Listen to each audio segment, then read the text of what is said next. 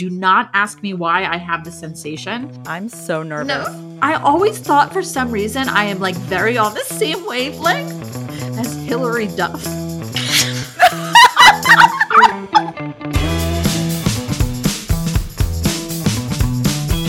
Welcome to Signal, the podcast that raises your frequency. I'm Mory, purpose and intuition coach. And I'm Melissa Grushka, and Denzel Washington is my imaginary lover. This week we're going to talk about parasocial behavior. You ready to do it? Let's go.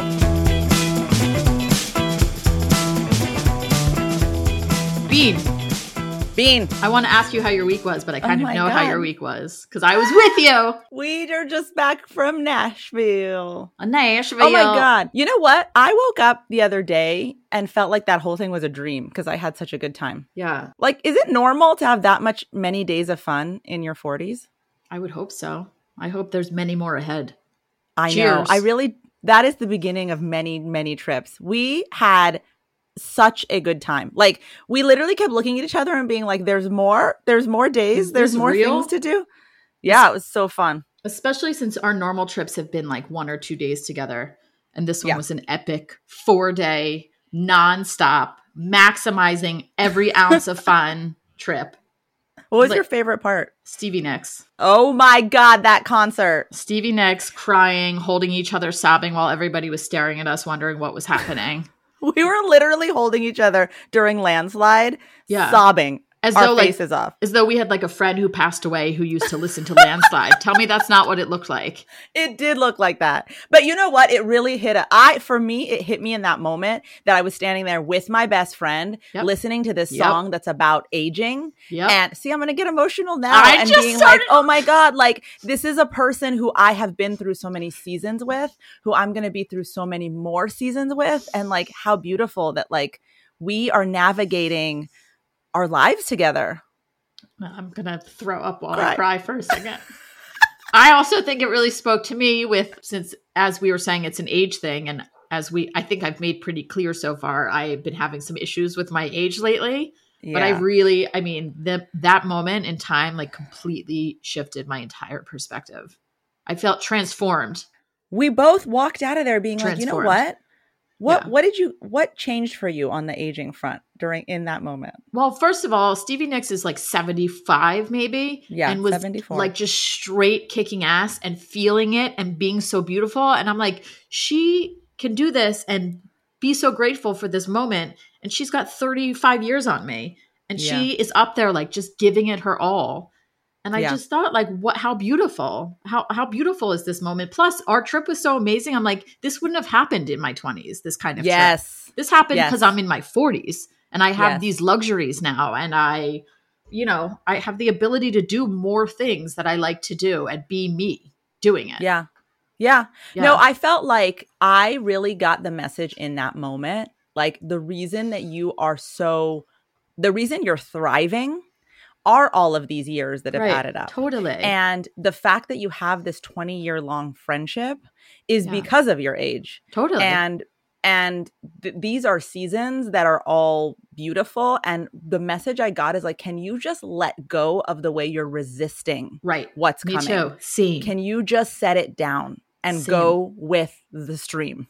Especially because we're not getting these times back. I can obsess about how different my 20s were, my 30s were, but like now is now. Truthfully, now is now. And if I spend all this time fretting, I'm going to miss the now. And then in 10 years, I'm going to look back and be like, what?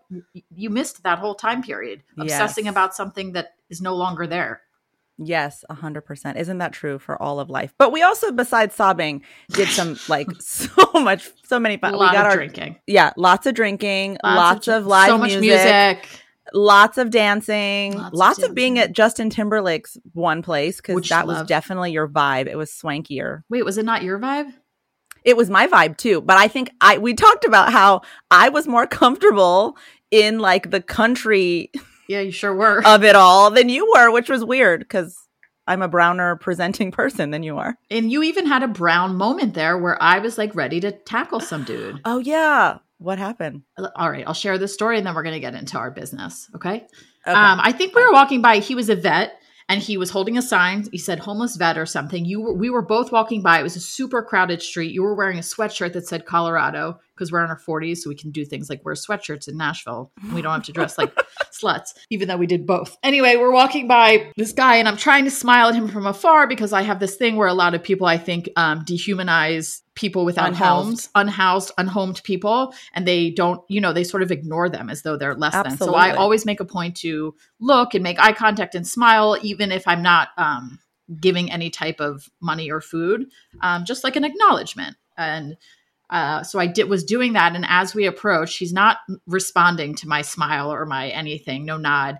And then he starts going, America, America, America. And then he said something like, but fuck Colorado, because that place, what did he say?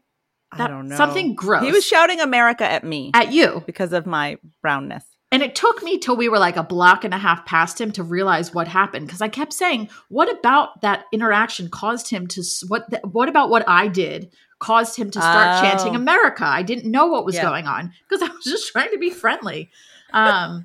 And then I realized, because I looked over and you were wearing the Colorado sweatshirt and I was like, oh, this is what's happening. And then I was so mad. Yeah. Infuriated. I do think that I was just telling a friend yesterday, like I definitely got a sense being in Tennessee, how truly this division that we hear about, I think because when you live on the coasts, it's really hard to feel it. Like, right, you're in Pennsylvania, super progressive. I live in California, which might as well be its own country.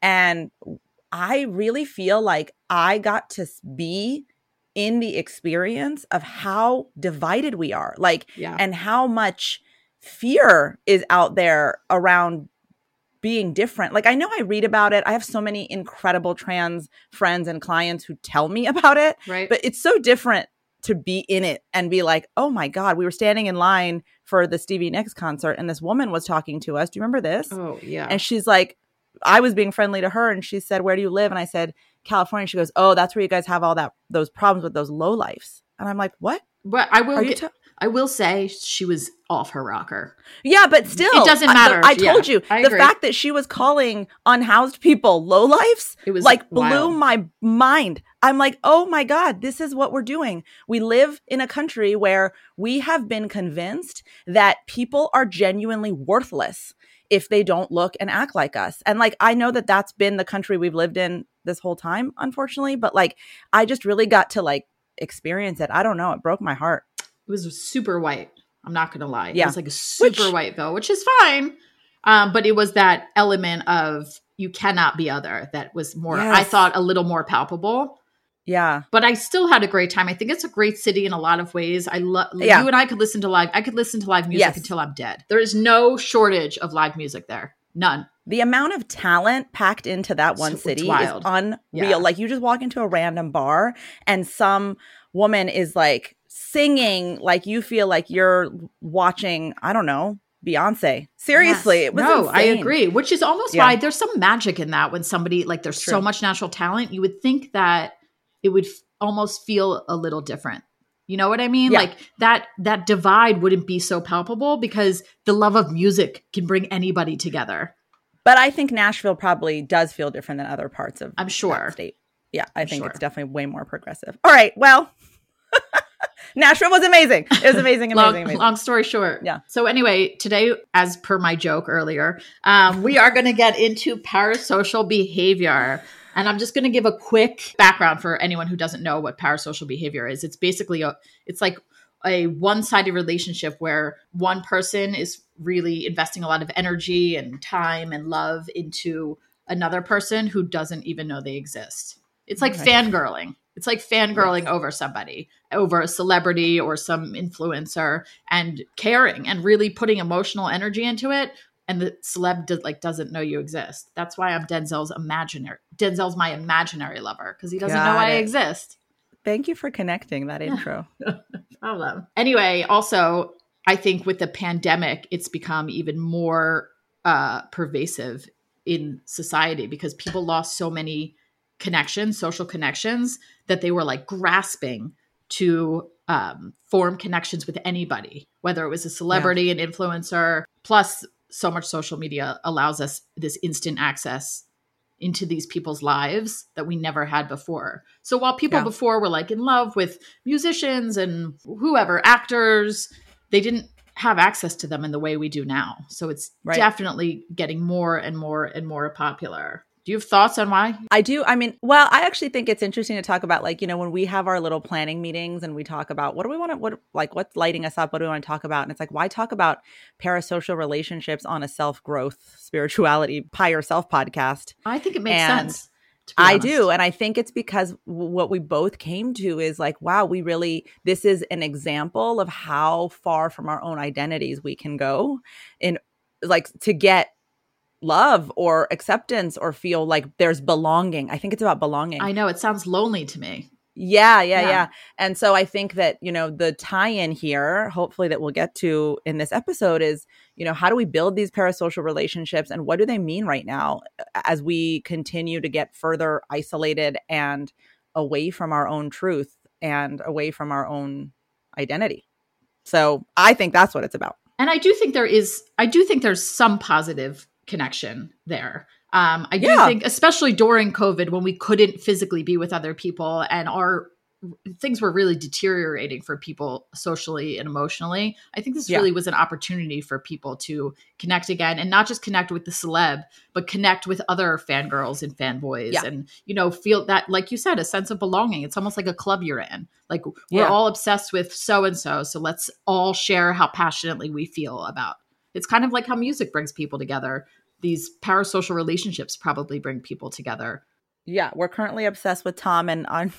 You keep calling her Adriana. So sorry. Tom and Ariana's relationship, which is an example of a parasocial relationship. Like, we are so invested in this Vanderpump Rules relationship. I mean, I don't know how invested I am, but I'm definitely interested. I'm so invested. Like, I don't feel any emotional, like I could stop watching it tomorrow and not care. But I'm interested. Yeah.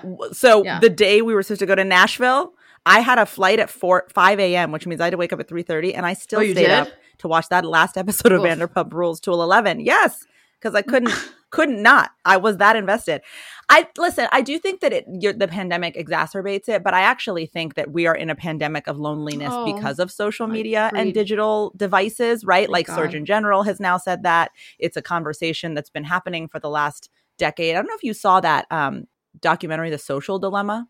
Was it the one about Facebook? Yeah, Facebook and Instagram, and how basically they keep hooking you, like it creates this addiction. And right. And so in that documentary, and then, you know, since, there's been a lot of conversation about how social and just digital worlds create such loneliness, because we get so fully sucked into the device that we forget to look up and talk to each other. I mean, yesterday, my son had a little friend over. It was really cute, a female friend. Oh, ooh, la la. There was a little awkwardness, I'm sure, but also they were sitting out by the pool with the dog in between them. And at one point they were talking. So I, walked away. I come back and they're both on their phones. And I was like, oh God, no. I walked out there. I'm like, give me your phone. This is not the point. But I think you see a lot of that where people get together and they're on their phone. So there's an isolation that's occurring. And I think that because we're isolated and we're spending so much time in this digital social world, we form relationships with the content and the makers of that content or the subject of that content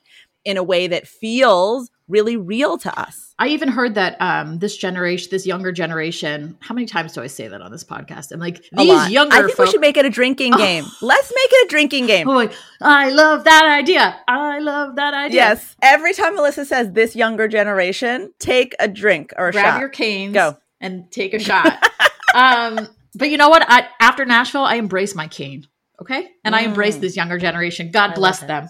I don't know if this is true, but I did hear that even the younger generation, they spend less time with one another because they connect so much over social and texting and whatever, that they don't feel the need to be physically present with one another in the same ways that we used to. And I do believe that even though it's beautiful to connect that way, there is obviously something hugely beneficial about being in person. I mean, Nashville, even like being together with you and realizing how long we've gone just talking on the phone and texting is like kind of made me nauseous. I kept saying to you when we were there, how do I go home and recreate this feeling of connection that I have? Yes. Right. And I said it like over and over, like, I'm so lucky to have this. Yeah. Imagine if we just spent our time texting each other instead of like connecting. I want to say physically, but without a sexual connotation. No, we'll save that for But we did a lot of hugging. We did a lot of all of that thing. Yeah, no, but I think it's an isolation thing for sure. I also think, I've been reading a little bit about this, and I really do believe this. I think that we are in an era where religion is having a major reputational crisis. People are really looking at organized religion, particularly Western religion. Can I say rightfully so? Is that kosher? Yeah, absolutely. Okay. That's your perspective. And really deciding that it feels either hypocritical because of the things they've seen religious leaders do in the past 20, 30 years. It feels too exclusionary because it does not allow for their true identities to be involved. I think people really are in a place with religion where they're feeling like confined. I think too confined. Yeah. And also not getting what they need, right? Because the entire function of religion really was to bring people around a common purpose and a bigger purpose, and to bring people around this notion that we are not alone on this planet. There is something bigger that we are connected to. A parasocial relationship with God, you might say? God. Right? No, really. Yeah. And I think that, people are starting to feel like they want that connection, that religion has let them down. I personally believe that's why spirituality in general is on the rise, because there's still a feeling we all have in our soul that there is something larger. We know that. It can't just be us. And so we do want to connect to that. And that's so much of what my work is about. That aside, I think that the lack of that religious connection has created this opening for other people to become gods, for us to look at people and really create these idols and icons. I think we need idols and icons. And so when we don't have the main one, we make them out of people, and we make them out of people that we can't reach. There's a untouchability to celebrity that creates this like, oh my God, you're an idol and an icon. And I think that is part of what's really causing this parasocial relationship to increase. I don't think this is new, but I think that social media plus this lack of trust and connectivity to religion has just created this massive opening for people to step into unknowingly, celebrities and influencers, and fill the gap. And I don't even think it's unhealthy necessarily. I mean, I think that it's nice to look up to somebody and idolize somebody in a healthy way. Yeah. Where I think things are getting dicey and confusing is that now these godlike figures have so much pull on their audiences in terms of what they're buying, how they're voting, just so many things. Their perspective on everything can be shifted completely by what this one celebrity is saying or selling or anything. And I think that gets super dangerous, to be completely honest. Or politician, as we just saw with the name we shall not mention, right? Like what he was able to do, our former president, to take people's fear and stoke it, and then really create this love for him from the people that had that fear. Via social media. Yeah, is really, you're right. I mean, when you think about the danger, I think that's such a good example of how dangerous it is to feel like this person, you love this person, and this person's taking your love and using it as a way to accumulate power by stoking your fear. And I mean, that's a super heavy example, of course, and super accurate. Yeah. Sorry. No, I mean, whoa. Lighten it up. Lighten it up. I mean, I was even thinking more along the lines of like the Kardashians touting some like diet powder shake or something when they have a bunch of 15 and 16-year-old girls watching them. Yeah. And they take on this role of ambassador to certain brands that are not healthy for their followers to be watching. Or they're not safely marketing whatever it is that they're selling. Right. And it becomes confusing. I think also the younger generation, shots up, everybody.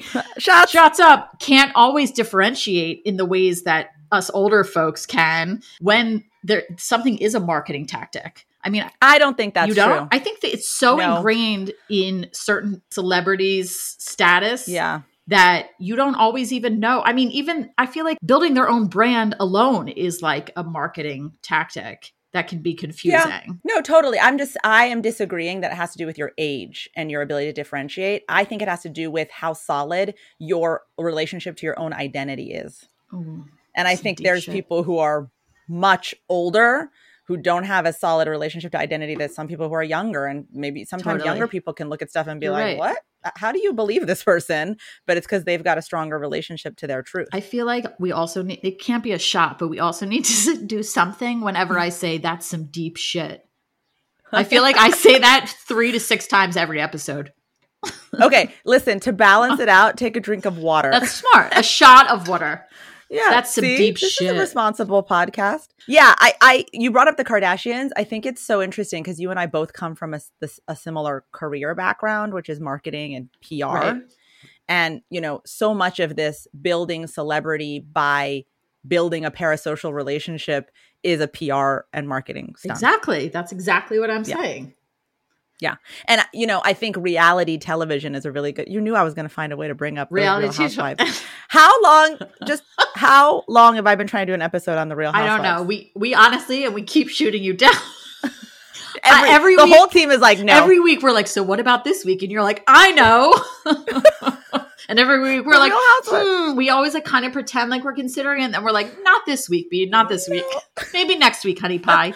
One day. You know what, listeners? If you're listening and you want an episode on the Real Housewives, help a girl out. Can you let us know? Send us an email. Put it in the comments. Anyway, so what is your perspective then on the fact that these people are completely marketing whatever they feel like marketing and using their own identity to do the marketing? Does that make sense? Was that clear what I just said? I think it's less about what they're marketing, because again, I think celebrities have been doing that since the beginning of time. I think there wasn't a reach though. Yeah, true. No, their reach is higher. I think it's building the relationship with someone like, you know me, you have the inside track. You really get, like, you get me, wink, wink. Totally. You should also buy this powder. You know, I don't know. What do I think about it? I think that's marketing 101. Oh, you're cool with it? No. I mean, it is. You're right. It is marketing. And it's all business. It is a thing. You're right. Yeah. It's all business. This is the way business has functioned forever. I think it's not new. I think, here's the thing. I think what's more insidious is that if you look at, you know, big stars from the 50s and 60s and 70s, there was a clear differentiator between their private lives and you as the fan. Correct. And I think now there is a false impression that you understand them more like 3-dimensionally as a human being. And you it's not just their celebrity, but like you really feel like you identify with them and their personality because of your access to them in social media. And so their influence is even greater. That's why I don't think it's been around since the beginning of time. I feel like this is all super new. Like we didn't have this type of access to people like the Kardashians. Like we didn't until reality shows started, which was literally less than 15 years ago. Someone just sent me another example. It was one of the producers was showing me something about Taylor Swift. I'm keeping cool. I'm keeping hip with the younger generation. Shot time. Shots. That she years ago did like this whole thing for one of her albums where she randomly selected fans and they would come and like bake cookies with her in one of her houses all over the world. She did this at different houses all over the world. They came in and would like bake cookies with her, scary, and listen to her album before it was released. What do you mean? That's scary for her. To have fans, and I'm sure she handled the security aspect of it. Okay, I'm sure. I'm sorry you're so worried about Taylor. You're right. That's genius though. But bro, that's genius. Because then everybody is like, oh wait, I could be the next fan. I could be selected. Like Taylor cares so much about us that I could be the next one. And that's great. Yeah. That's some real psychological marketing, which I guess getting into the 100%. Psychology of people is marketing 101, 100%. But this feels, I don't know, slightly deceitful. But look what's happening with Taylor. Well, so it's not, by the time this episode comes back, maybe we should say a few months back, a few weeks back, what has been happening with Taylor is that people are looking at the guy she's allegedly dating and all of his very public statements that clearly show that not only is he a racist, he is, I don't know, he feels anti-human to me. Like he does not have compassion for other human beings based on the things he said in interviews. And now the fandom, the Taylor fandom, I'm not going to say it's a large percentage because I think the Swifties are Swifties for life. But there is this breakdown of like, oh my God, who is this person that we love so much? How can she be dating such a vile person? and they're having literally like a crisis of consciousness over who they thought they knew, which again, they don't know her, right, but they believe they do. Correct. And now they're looking at her actions or her, associating her with this person she's dating and feeling like so lost by it. And that's where this parasocial relationship becomes a little so scary. Yeah. Because you really feel like you know them and they've let you down. Yeah. Weird that we casually brought up Taylor Swift, and what you were just saying actually speaks exactly to the question I was going to read that I snuck into your DMs and did, or whatever you psychic moment. Totally. So I'm just going to read verbatim what the question is. Hi, Mory. Okay. I'm a longtime Taylor Swift fan. This is literally what we were saying. And even though I wouldn't consider myself a Swiftie, in quotes, I feel like I've grown with her since I was a kid. Actually, that's interjection. Mm-hmm. That's kind of nice in terms of parasocial. If you've grown up watching somebody, you've watched them evolve and you've evolved. That's interesting. And you evolve with them. Yeah, that must really get into your psyche. Anyway, I'm sorry. Back to the question. I'm really struggling with my fandom right now. If you're not aware, she's publicly dating Matt Healy, who has a history of making racist and sexist remarks. He feels like the antithesis of her brand. And while I don't care who she's dating, I feel like I'm supporting someone who supports a racist, and I'm not okay with that. I'm struggling with what the right move is here. Would love your thoughts. Wow. I would love your thoughts as well to the answer to that. Wow. I think that's so funny. We're talking about Taylor Swift, and that was your DM question for this episode. So listen, I think that the big takeaway here is that when you're looking at someone who you don't know, no matter where, right? It's really important to understand that people are multidimensional beings. So think about a diamond and all of the facets it has all around it. I want you to ask yourself, when you start to build loyalty and intense feelings towards people, if you really have access to all of their facets. I think that we need to save our intense loyalty and love and attachment. Love, I think, needs to be for everyone all the time. So I'll take love back. But our loyalty and our attachment, I think we have to really save that for the people that we get to see all of their facets.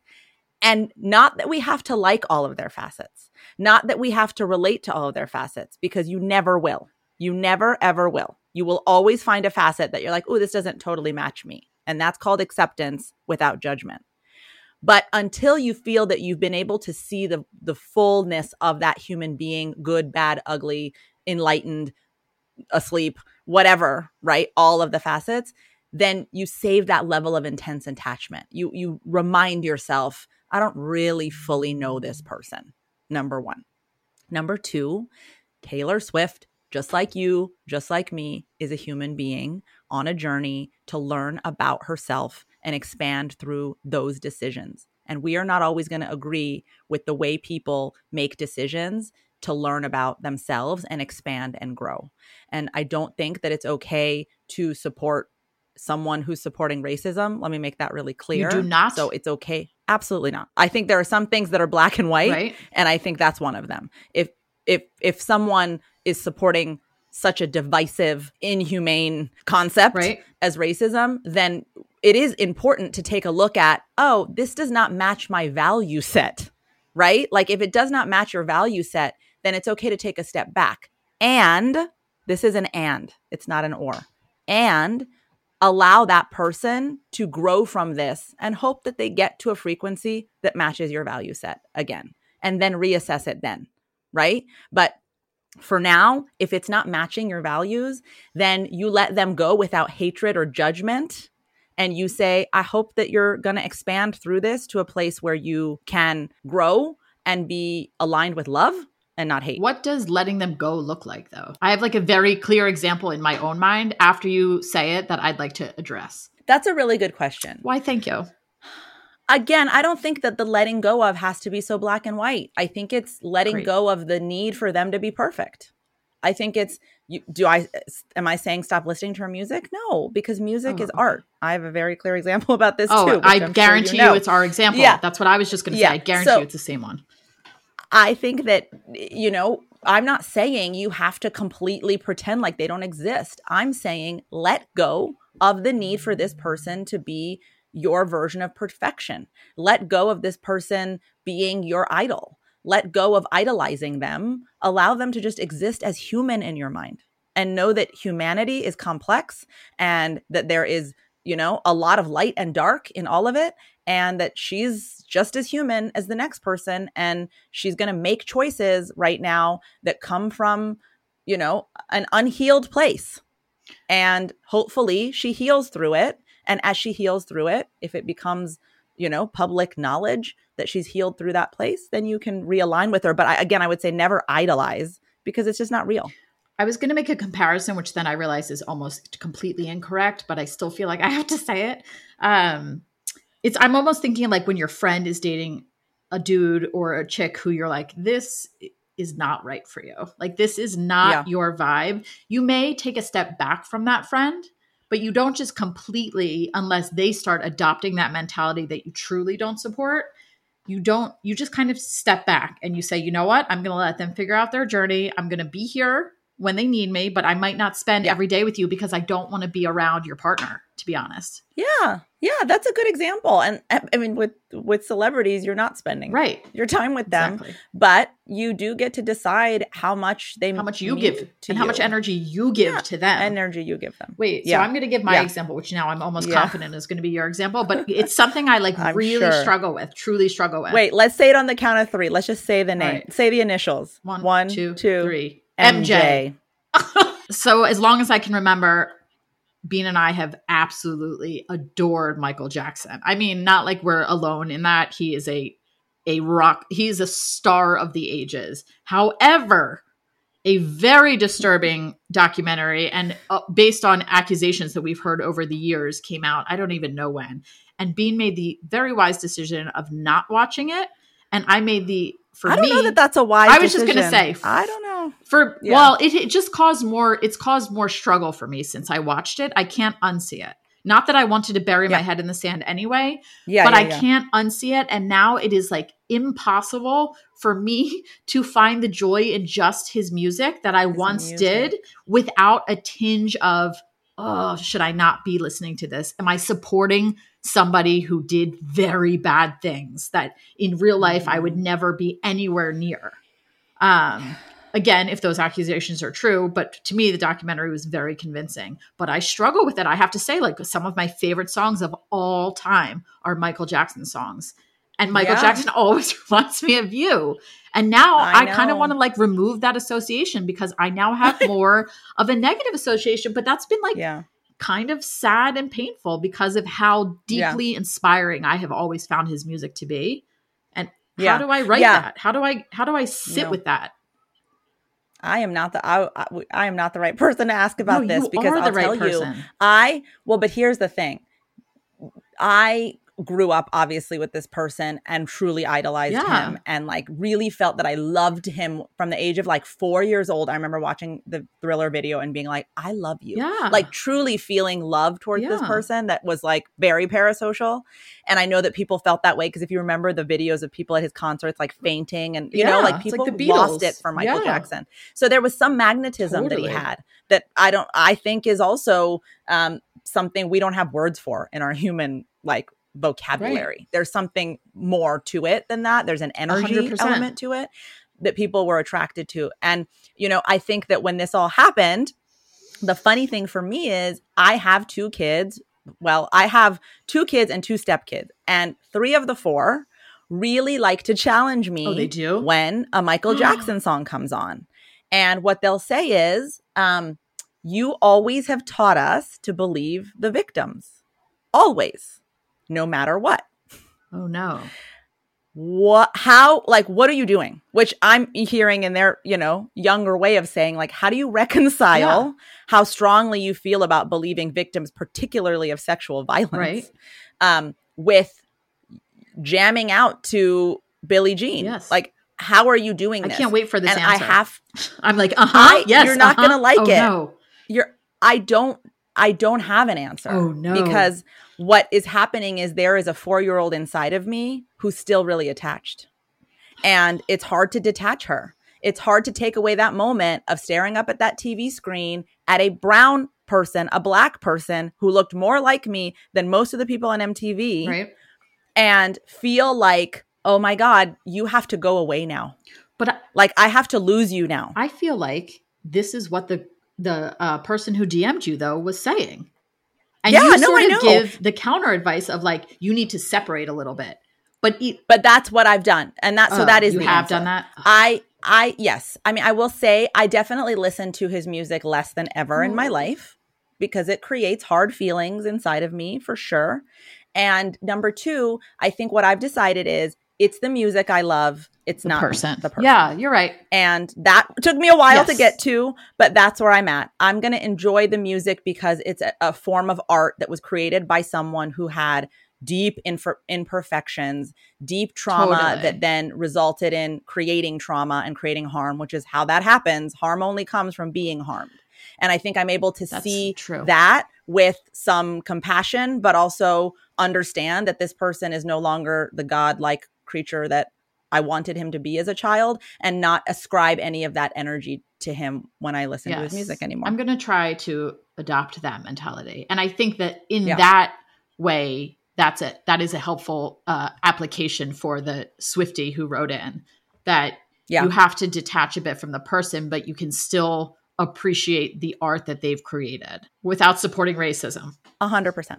I think that this goes to what we were talking about earlier when I said I don't think parasocial relationships are anything new. I think that we have felt this connection to celebrity ever since celebrity existed. Right.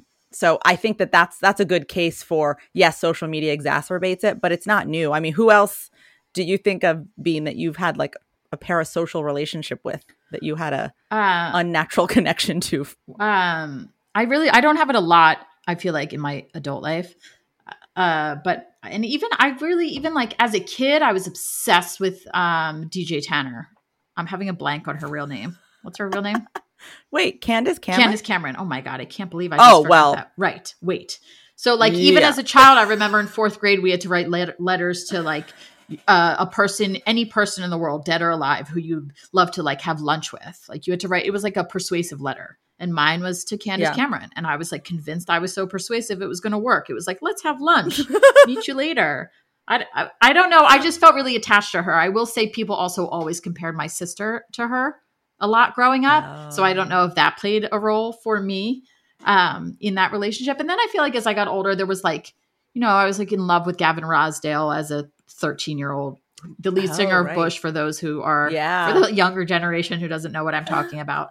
Drink shots. And then I was thinking, when Sex and the City came out, I was just really into Sarah Jessica Parker. Like I couldn't read enough, or any magazine article that came out about her. I just sort of ate it up. And did you want your identity to match hers? That's what I'm saying. Okay. I don't know. I don't think I'm a good example of somebody who has a lot of parasocial relationships. I could see that about you. It's just not who I am. Celebrities have never like done it. This goes back to my hypothesis. What? I think you have a very strong sense of your own truth and identity. I love that. I really do. I really think that about you. And I think that's why you're able to kind of take it and leave it. Like you're kind of able to be like, this doesn't match I'm good with who I am. I don't need anyone else to create an idol for me. But I can appreciate their art and stuff. I feel like you might fangirl you have fangirled a little bit more. Although I will say, because we were just talking about him right before we got on, I would probably fangirl over the Obamas. Both of them equally. Oh, yeah. Like if I saw them, I would like, let's hug. Yes. Let's hold each other, guys. I always say this because, people ask me about being starstruck and I'm like, I have this immense opportunity to coach celebrities. Right. And, people ask, like, do you ever get starstruck? I'm like, the only 2 people I genuinely only know one. I would be starstruck I don't know the second. I'm so excited. Are Barack Obama. Oh. Yeah. I didn't know that. And this is my current parasocial relationship, Oprah Winfrey. Yes, that I knew. But I kind of feel like I feel like that for a lot of us, because she was like this very maternal, wise figure for so many people. Totally. Yeah. And she, for me, is the reason there is even an ability to do the work I do. Wow. Because she normalized spirituality and she normalized this conversation of growth through connection to your soul. Absolutely. Wow, Have you listened to the Super Soul podcast? No, is it Oprah's podcast? Listen to it.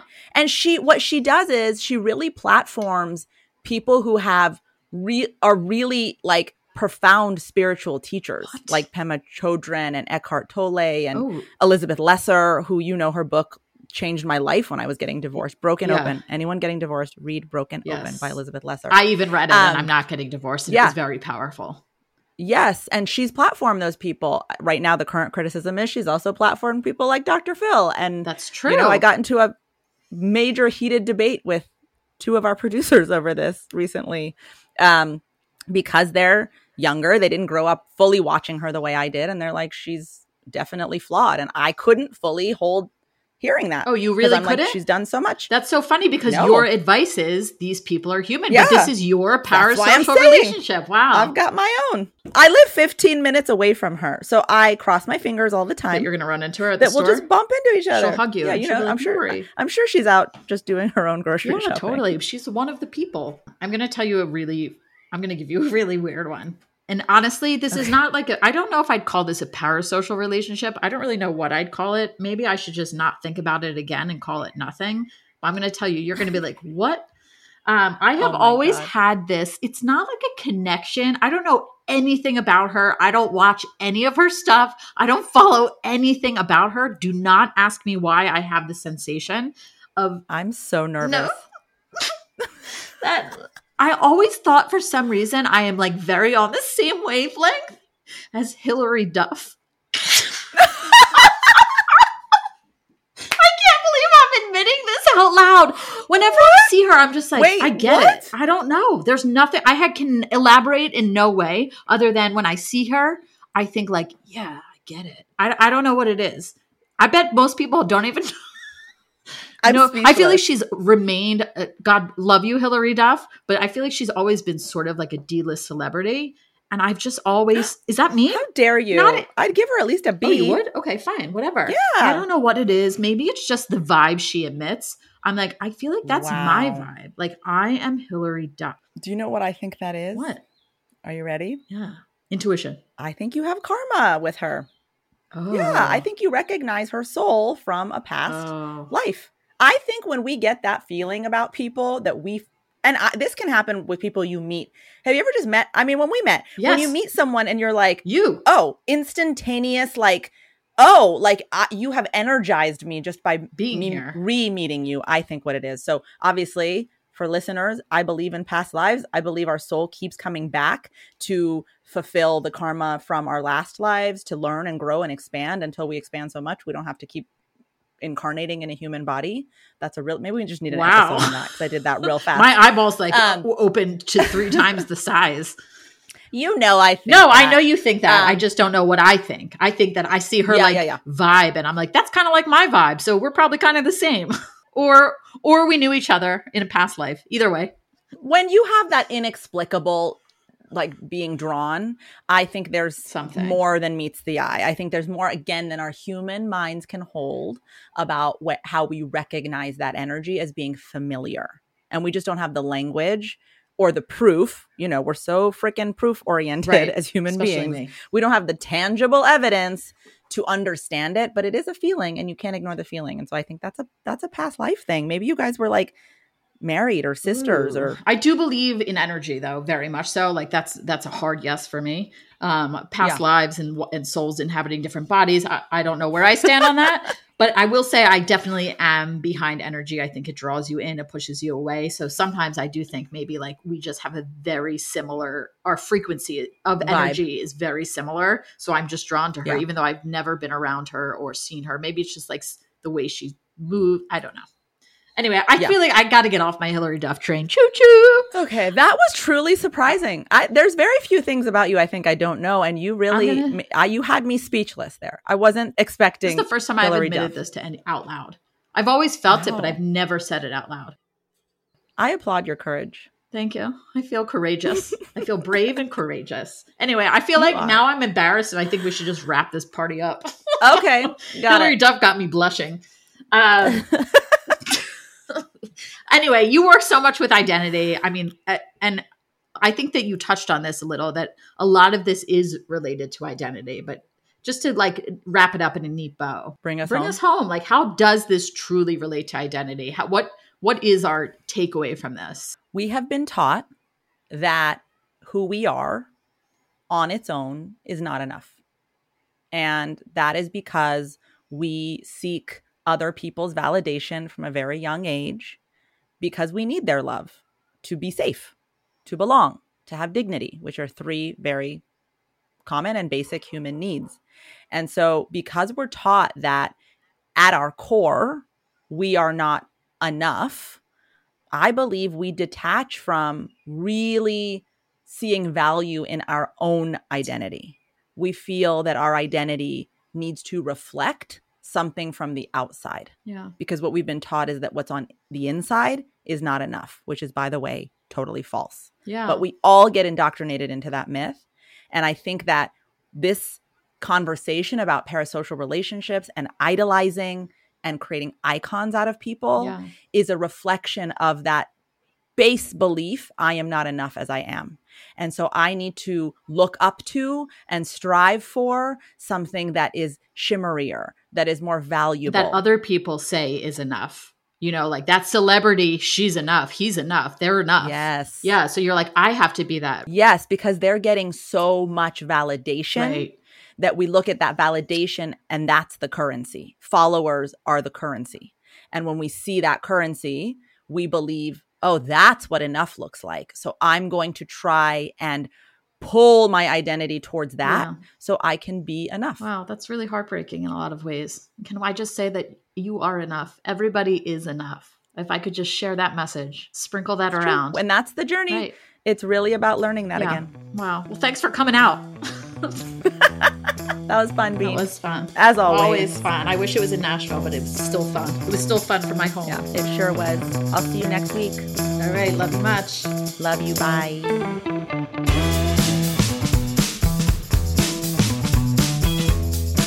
This has been another episode of Signal, the podcast that raises your frequency. This podcast is co-hosted by me, Mory Fontanez, and Melissa Grushka. Special thanks to my production team, Anushri Thekadet, Arman Kassam, and Anais Islami. Don't forget to join us next week for another episode. See you then.